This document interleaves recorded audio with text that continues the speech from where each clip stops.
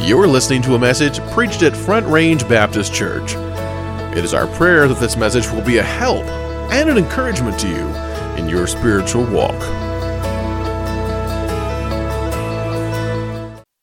Psalm 40. You can keep your Bibles open to this chapter. We're going to look at a few verses through this chapter throughout the lesson tonight. And if you were here last week, we were in the book of Psalms before. We went through a lesson on Psalm 31. Life is tough, but God is good. And this is a similar theme here in Psalm 40. And Pastor mentioned he was going to be out and asked me to speak tonight. This is one of the things I wanted to jump to, right back to the Psalms again, and back into this particular story.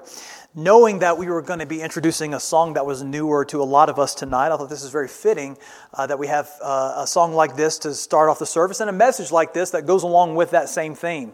And the message tonight is a new song in my heart. New song in my heart. If you know much about music, especially gospel music, there are many gospel songs, Christian songs. The vast majority of them have a definitive story behind the writing of the song. That's really one thing that in my life has really intrigued me.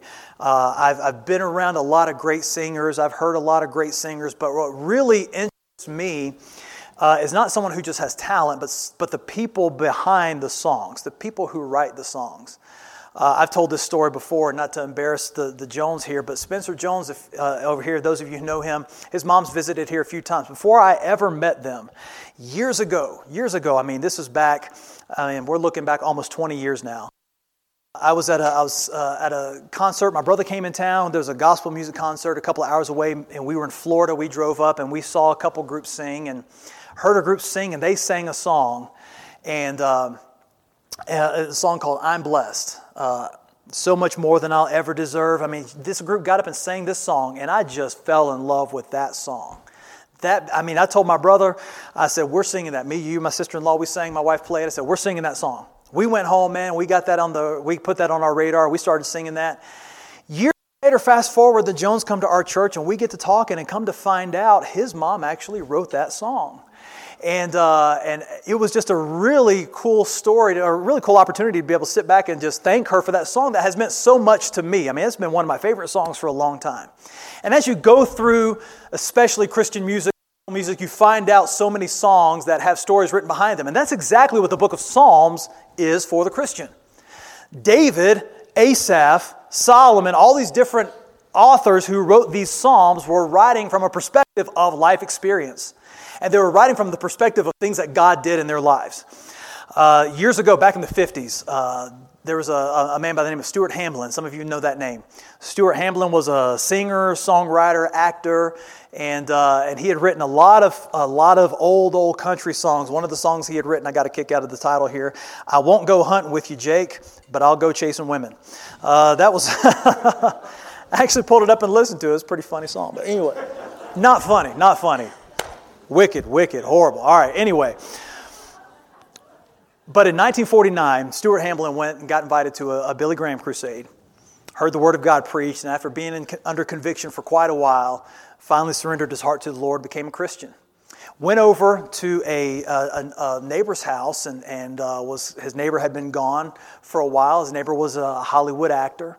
Been gone for a while, and they were catching up with a group of people around. They were catching up, and he was catching them up on all the things that were going on while he was out of town.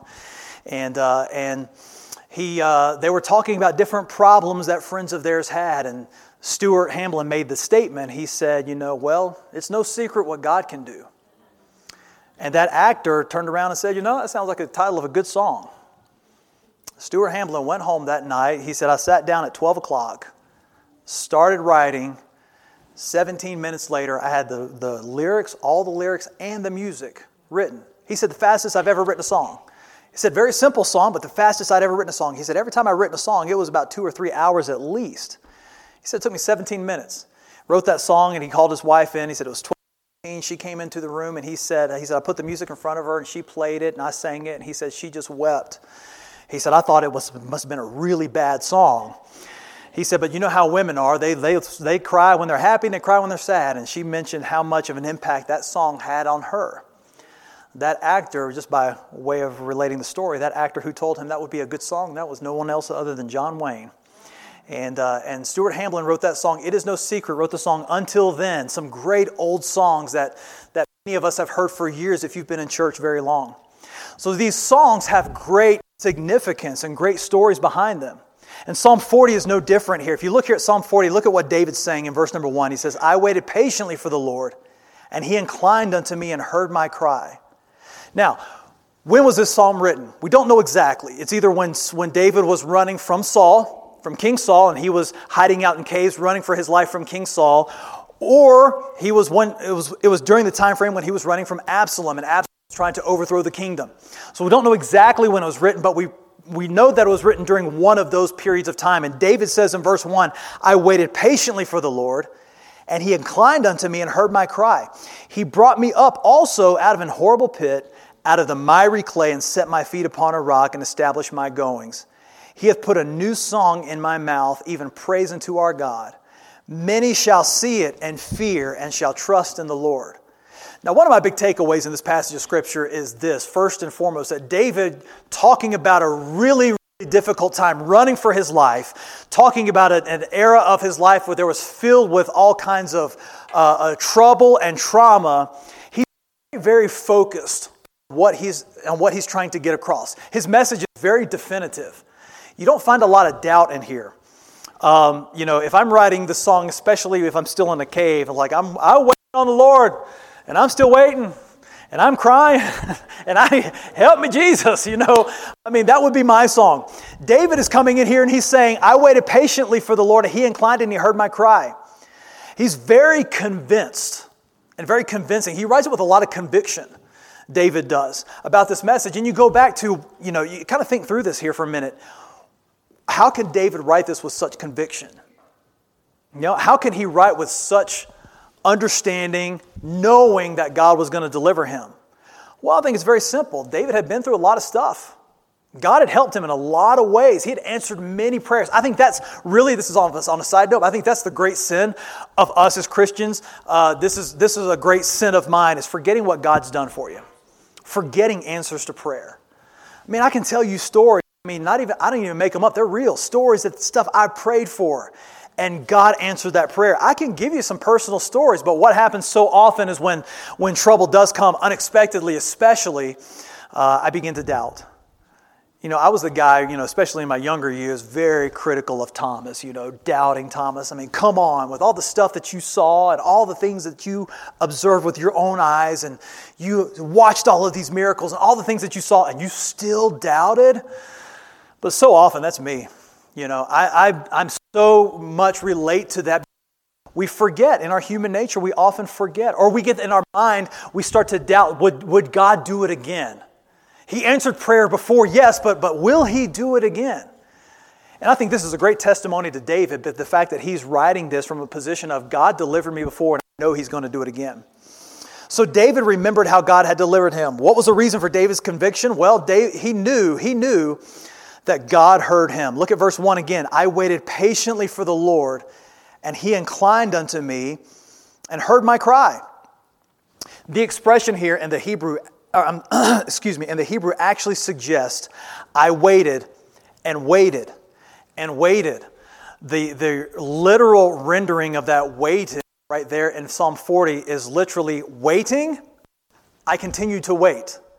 Waiting, I waited.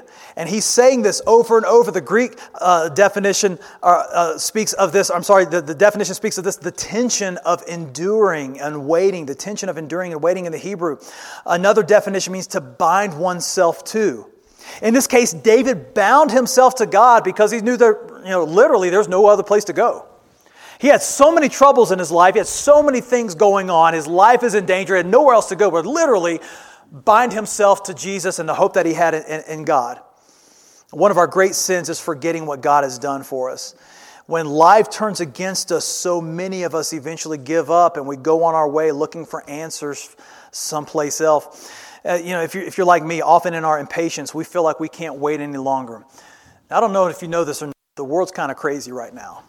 I don't know if you've been watching much or paying attention much, but the world has gotten crazy, especially it seems like in the last few years. It just continually gets worse and worse. And if you're like me, sometimes in prayer, I'm like, God, it can't get any worse. Like, you have to come now. Look, it is getting too wicked.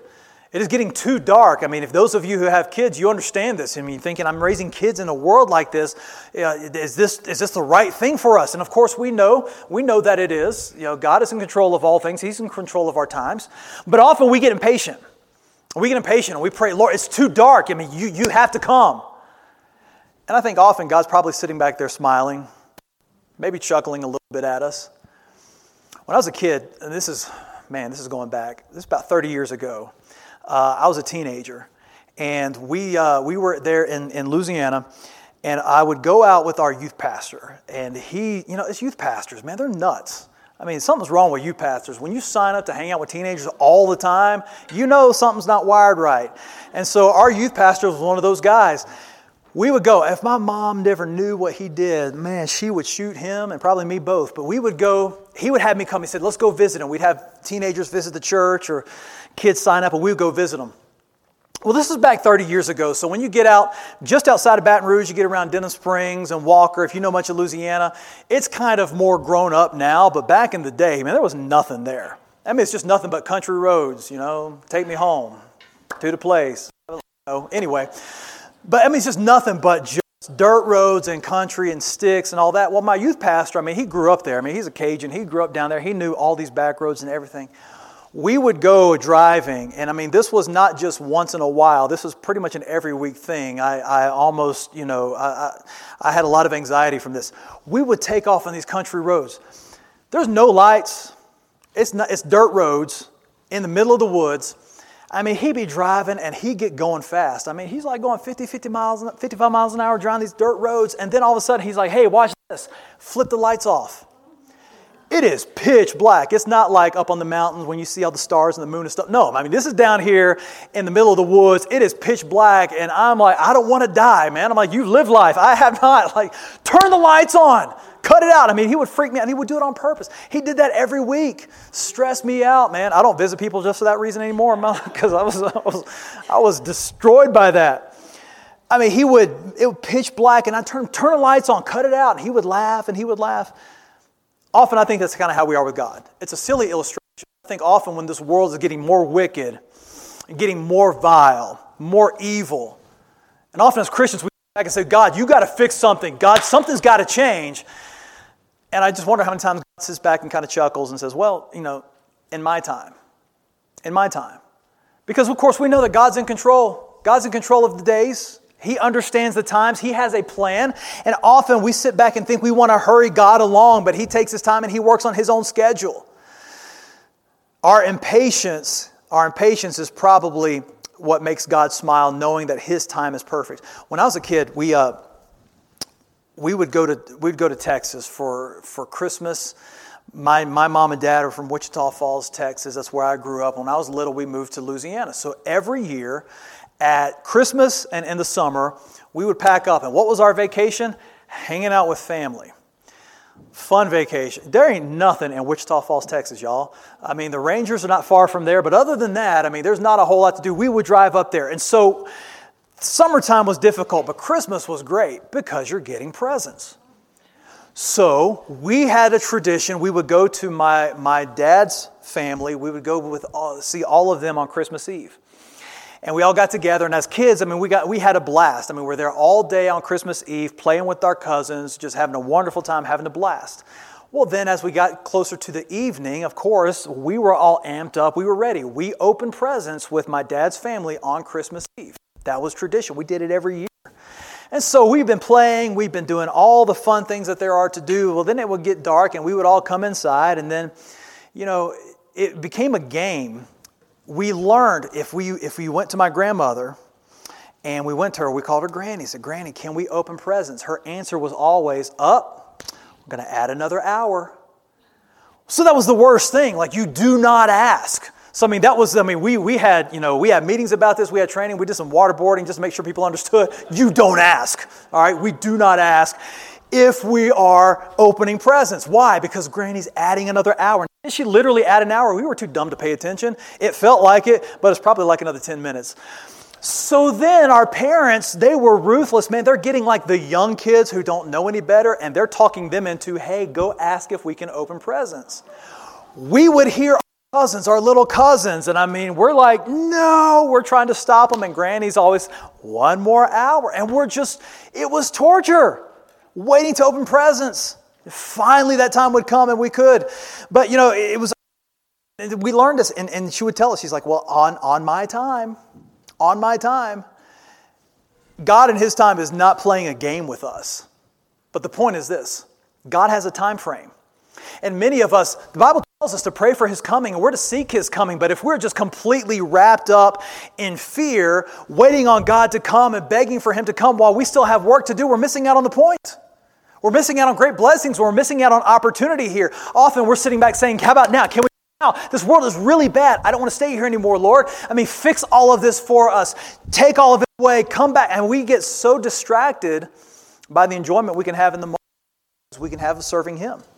David's saying, the Lord heard me. Look at verse number 2 now. Then he says, He brought me up also out of an horrible pit, out of the miry clay, and set my feet upon a rock and established my goings. What a powerful verse there. He brought me up also out of an horrible pit, out of the miry clay. With this verse, it's just a way I envision it, and I blame it on my childhood here, but I envision David talking about here being in a horrible pit. I envision David being in quicksand. How many of you else have been traumatized? How many of you have been traumatized about quicksand? I've been scared of quicksand all my life. Why? Because every TV show, man, every Western, somebody's going down in quicksand. Lone Ranger, all these people, somebody's dying. Swiss Family Robinson, they got a zebra, they're trying to get out. I mean, everything you watched as a kid, I'm worried. I'm dying from either a hurricane, a tornado, or quicksand. One of those I've never seen, but I just knew it was going to come. And you always had to be watching out for any kind of mud or anything because you never know. When I was a kid, we lived at a house, had some woods behind us. And so we would go out as kids and we'd go play in the woods. And you went back probably about 50 yards or so into the woods. And there was it was a small canal or like a big ditch. And we would jump over it, cross over it and all that. Well, one time, I was probably 8 or 9 years old. We were out there playing. And it had been raining a lot. It was really, really muddy and wet out there. And we were crossing over the canal. And so I'm coming up the wall of that big ditch there. And I'm coming up and I stepped in this mud. And I did not realize how loose and how muddy it was. I mean, I stepped in it. And I mean, I'm in mud all the way up to my hip. I stepped and I just kept going in. And I'm yelling, quicksand, it's quicksand, somebody help, And I couldn't get my leg out. I'm freaking out thinking, this is it. I'm dying right here. I've seen it on TV. And we all knew that this was going to be the end. I'm going to die this way. I had an irrational fear. But David was talking about a very real situation. He mentions it as a horrible pit, as miry clay. It's a metaphor for what he's experienced in his life. David's mudslide was a moral one. But yet he says, even through his problems and through a lot of the things that he even brought upon himself, he says, God heard me and God helped me. I mean, David had conviction in his psalm because he'd experienced God's help. And we can't spend a lot of time on that tonight because we're getting somewhere else. But what a great truth here, man. David did not forget the things that God had done for him and the places that he had been delivered from. Then verse number 3, David says this, and He hath put a new song in my mouth, even praise unto our God. God gave David a new song. And in verse 3, David's referring to the testimony of his deliverance. After his deliverance, God hearing him, God pulling David out of this horrible pit, David couldn't help but smile and tell others about what God had done in his life. Isn't it funny? I mean, this may not be you, but this is me. I mean, do we not talk more about our problems than we do our blessings? I think, it's a human nature thing. But how sad is it that we talk more about the issues and problems we have going on much more than we do the answers to prayer or blessings that God has given us that we don't even ask for. And yet David comes in at the time and he says, God delivered me, some horrible things. He pulled me out of a horrible pit. Some bad things were happening. God delivered me. He's put a new song in my mouth. And this new song caused David to be a living testimony. Look at the end of that verse there. Even praise unto our God. To what end? Many shall see it and fear, and shall trust in the Lord. Then look at verse 4. Blessed is that man that maketh the Lord his trust. That's what salvation's all about. It's not a matter of trusting a church, trusting a creed. It's all about trusting Christ. And David message here is this. He's like, I've been through some horrible things. A lot of it was self-inflicted. I've been through some heavy battles, some horrible traumatic experiences, but God delivered me. And because God delivered me, man, He put a new song in my mouth. I've got something to sing about. I've got something to write. I've got something to tell people. And this new song He's given me is now a testimony. I'm going to tell people about it. Many shall see it. Many shall fear and shall trust in the Lord. And blessed is that man that maketh the Lord his trust. When was the last time you spoke to someone about God's mercy and His grace? When was the last time you shared God's goodness with someone else? 7 times in the Old Testament, 7 times God tells us, sing a new song. He's put a new song in my mouth. 7 times. Twice in the book of Revelation, we see God talking about things that are to come, and He says, and they will sing a new song. We're going to hear new songs even at the end times in the book of Revelation when we're all standing before the Lord. And why are we singing these new songs? Because He is worthy. So there's a heavy, heavy emphasis in Scripture. I was always taught, man, if God says it one time, He means it. If He says it more than once, He really means it. He says it more than twice, He really, really means it. If the Lord is telling us He wants us to put a new song in our mouth, then we ought to be willing to sing some new songs, not for just the purpose of singing something new, but for the purpose of understanding that God is still working. God is still moving. And in the heart of David, He's telling him, I've given you a new song. When God delivers us like He did David, He entrusts with us the privilege now of telling others why we possess a new song. Now, by the way, this doesn't mean that when God gives you a blessing, you got to sit down and write a song. If you're like me, man, you have a hard time rhyming anything together. So many of us, we're not songwriters per se. So He's not talking literally here of having to write a new song. David did. That was his testimony. But the point is this. As God delivers us, as God does things for us, it's incumbent on us to share the blessings with others and to tell others what the Lord has done for us. We had the opportunity a couple of weeks ago, Pastor Miller and I, to sit with a young man and tell him of some things that God has done for us in our lives. He was dealing with some issues and problems in his life, and it turned out in God's sovereignty and His wisdom, the issues that this young man was having are some things that I've had to deal with and pastors had to deal with, and we were able to sit there and give personal testimony of things that God has done in our lives, same issues that he's dealing with. And shortly after that, this young man trusted Christ. He got saved right there. Part of it was because he heard the testimony of someone about what God has done in their lives. When God delivers us, He gives us the privilege of telling others about why we possess a new song. Then, look at this in verse number 6. The goodness of God led David here. Watch this. Verse number 6, David gets down here talking about sacrifice. Sacrifice and offering thou didst not desire. Mine ears hast thou opened. Burnt offering and sin offering hast thou not required. Now, if you know much about Old Testament, you know sacrifices are a big deal. You know, these offerings were paramount. They were a big deal to the life of the Old Testament people of Israel. This was a part of their culture, as a part of their law, given by God. Now, David says this here. He says, look, sacrifice and offering thou didst not desire. Mine ears hast thou opened, burnt offering and sin offering hast thou not required. Now, pause there for a second and think about this. Remember the story of Saul. If you go back to 1 Samuel 15, remember Saul. Saul has been told by God to conquer the Amalekites, to conquer them, to utterly destroy them. Men, women, children, cattle, everything that's alive is to be utterly destroyed. And God had His purposes and His reasons for that. And as you study these Old Testament Canaanite groups, you begin to understand how wicked and vile they really were and why God had made this declaration. And so God says everything is to be destroyed. So what does Saul do? Kills almost everything. King Agag, he keeps him alive. And then Saul allows the people to have the spoils of what they've conquered, the cattle and the sheep and all of those, all that livestock that was premium. Saul allowed them to not slaughter them, but to keep them. And so Samuel shows up, and of course we know the story. Samuel comes around and says, Saul, what's this bleating of the sheep I hear? You're supposed to destroy everything. And Saul begins to make the excuses. How dumb an excuse is this? I was going to sacrifice it to God. How pitiful an excuse is that? Samuel says, wait a second, no. God told you to destroy everything. And then Saul blames it on everybody else. Well, as the people, they They took all the spoils and everything, and they all kind of did all this, And he begins to shift blame. And we understand that very famous passage of Scripture from Samuel. Obedience is greater than sacrifice. And he gives a harsh lesson to Saul. Saul, you're going to lose the kingdom. It's over. You've made too many mistakes. Too many times you've denied and defied God's word. You've been disobedient too many times.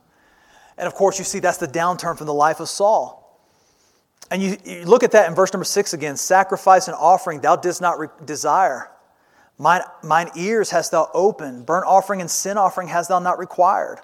It reminds us of that same teaching, that same lesson, that obedience, to obey, is better than sacrifice. Samuel told Saul, for rebellion is as a sin of witchcraft, and stubbornness is as iniquity and idolatry. We see here the importance of obedience. But look back there again at verse number 6. Look again at what David teaches us from verse number 6 about ritualism in his journey with God. Look at verse number 6. Sacrifice. That word sacrifice, it comes from the Hebrew word zebach. That means a communion type of sacrifice. He says sacrifice and offering. Offering there is from the Hebrew word mincha, which is referring to the meal offering. That's related to man's work and emphasizes there's no line that should be drawn between the secular and the holy. That there should be a completeness in our life and our relationship with God all the time. It puts the emphasis on the holy life of Christ. He said that sacrifice and that offering, David's realizing this. He said, God, you didn't require that. You didn't desire that. He said, mine ears hast thou opened. Then he goes to burnt offering. Burnt offering, the Hebrew word olah, that's depicting the life of Christ and His holiness being offered up to God for us. And the sin offering, Chata, spoke of the sacrifices that dealt with the practices of sin. He says, the burnt offering and sin offering you haven't required. He said, these offerings, you didn't desire them. You didn't require them. Now remember, offering's a big deal. Sacrifices are a big deal to God. They were a big deal in the life of the Old Testament Israelite here who's following the plan of God. David saw that even though the rituals and the sacrifices, they spoke of this coming Christ, David realized even through all of this, they were insufficient and they were inadequate. We know that even worse, these rituals can be abused, causing someone to believe that they were holy because they participated in rituals. Now, when you look at this in the context of David and his life, a man who was the king of Israel, who believed in the Old Testament prophets, who wanted to follow the plan of God, who believed it was right for him to practice these sacrifices, and he did, as he went through a difficult trial in his life that God delivered him from, he sat back on the other end of it and said, you know what, God gave me a new song, I'm singing praise to the Lord, and you know what I learned? Those sacrifices that we have to do, the ritualistic things that we do over and over again, really doesn't mean anything really to God. It's a picture of what's coming with Christ, but God didn't really desire that and didn't require that. We have the same type of thing in church today. There are some that believe literally that if you take communion or if you be baptized, that's going to get you into heaven. That's going to give you eternal life. That's going to make you holy and righteous before God by following these ritualistic practices. Take it a step further. Many of us as Christians who we know the Lord and we've trusted Christ and we don't believe like that, but many of us, we get caught up in this idea that we have to follow the list and follow the rituals to be more right with God. And if I'm doing all the ritualistic things I'm used to doing that we've always done, then that makes me holier than these other people who don't want to do these ritualistic things. And if we don't follow the rituals, then you must be wicked. You must be unholy. And we get so caught up in the processes and the practices, and David's stepping back saying, look, I'm realizing these big deal sacrifices, really, in the grand scheme of all of this, is not a big deal. What did David learn? God doesn't want the rituals, God wants me. God doesn't want all the sacrifices, He wants relationship with me. He steps back and he says, look, I went through verse 1 and verse 6 and the miry clay and the horrible pit and all kinds of bad stuff going on, hiding out in caves, and what happened? God delivered me. And I got close to Him. He gave me a new song. And you know what? We didn't sacrifice nothing. We didn't offer up any offerings for anything. God blessed me through that. Look at verse number 6. He makes that statement there. He said, mine ears hast thou opened. That word open, translated from the Hebrew, literally means to open by digging. It's used in Old Testament references about digging wells and digging tombs. That same phrase is used. David's saying that God had to open my ears. God had to dig in. He had to bore through my thick skull into my ears before he could get his word to penetrate my soul. David understood, verse number 6 there, that these Old Testament rituals and sacrifices, they had value, but it was only symbolic. It was only symbolic value. They simply pointed to Calvary. And even once that was understood, they were still of little value unless Calvary transformed the life of the one of obedience. Last point here will be done for tonight. Verse number 8. So you see the transition now. So David he said, God heard me and God helped me. And then he goes through this new song transition in his life, and he's coming along saying that God doesn't want just me to follow a ritualistic plan. God wants me. He wants a relationship with me, and God stripped away all of these rituals so that he could have a relationship with me. In verse number 8, what's the result of all of this? God helping David. God using these trials to bring David closer to him. David being a testimony and a witness and seeing lives change because of his story. What do we see from David? Verse number 8. I delight to do thy will, O my God.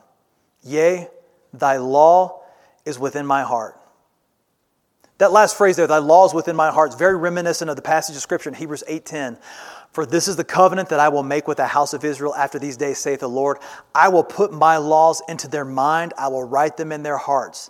And I will be to them a God, and they shall be to me a people. David's trust in God through his trials gave him a chance to see God deliver on God's promises. Gave David a new song. He began to tell others about his God, and lives were changed. This led David to desire a real relationship with God, not just a ritualistic living, a real true relationship with God. And that caused David to seek truth in verse number 8 and to do God's will. He says, I delight to do thy will. Not if, but when each one of us and our families go through trials and go through problems, the one thing that we can guarantee is that God wants to use this to draw me closer to Him. Doesn't mean it's going to be easy. It wasn't easy in David's life. We talked about that last week. David went through some stuff that probably nobody in this room has ever experienced, at least not to that degree. And yet David could step back, and by the time Psalm 40 is written, he's able to say, I went through some stuff. It got really bad, but God delivered me. And He gave me a new song, and I became a testimony. I started telling people about what God did for me, and you know what? Lives were changed. And I figured out, and I found out that all the things that we did, God didn't care about. He just wanted me. All the stuff and the rituals that we did, God wasn't concerned about. He wanted to hear my new song, that new song that was written from a new experience, from the same old God that we've had all of these days. And then at the end of the story, David says, I want to be closer to God. I want to do God's will. Now, in my flesh, I think if I lived through the things that David went through, I would get on the other side of that, and probably in my fleshly manner would say, God, I'm done. I'm out. I quit. I don't want to go through any more stuff to get closer to you. But David, this is why he's a man after God's own heart. He used those and allowed those opportunities to help him draw closer to the Lord. To get to verse 8, it said, I delight, man. That's my plan. That's my goal, is to do God's will. Yea, thy law is within mine heart. May that be true of us as Christians today. When we go through difficulties, when we go through trials and problems, that we step back and say, you know what? Even through all the problems, when God delivered me, I even more so want to do His will. I even more so want to be close to Him. I even more so want His law in my heart and to be a testimony of the goodness of God. Let's pray. Heavenly Father, we thank You for our time together tonight. I pray that You would bless us now as we take a few minutes in prayer this evening. Lord, I pray that You would help each person here tonight. All of us, Lord, understand the importance of a walk with You, but Lord, often, sometimes, so many times we fail in our relationship with You. Lord, so many times we often doubt and we get discouraged. We get discouraged at our culture or at the problems that come into our lives, failing to understand that You have a greater purpose in mind. And Your greatest purpose is to draw us closer to You, to help us to become more like You. I pray that You would bless now each one of us tonight. Help us in times of difficulty and in trials and troubles. Lord, that we would see them as an opportunity to grow, an opportunity to be strengthened, an opportunity to go through the fire, to be polished for the finer use for You. And I pray that You'd bless us now. In Jesus' name I pray. Amen. All right, if you would very quickly take your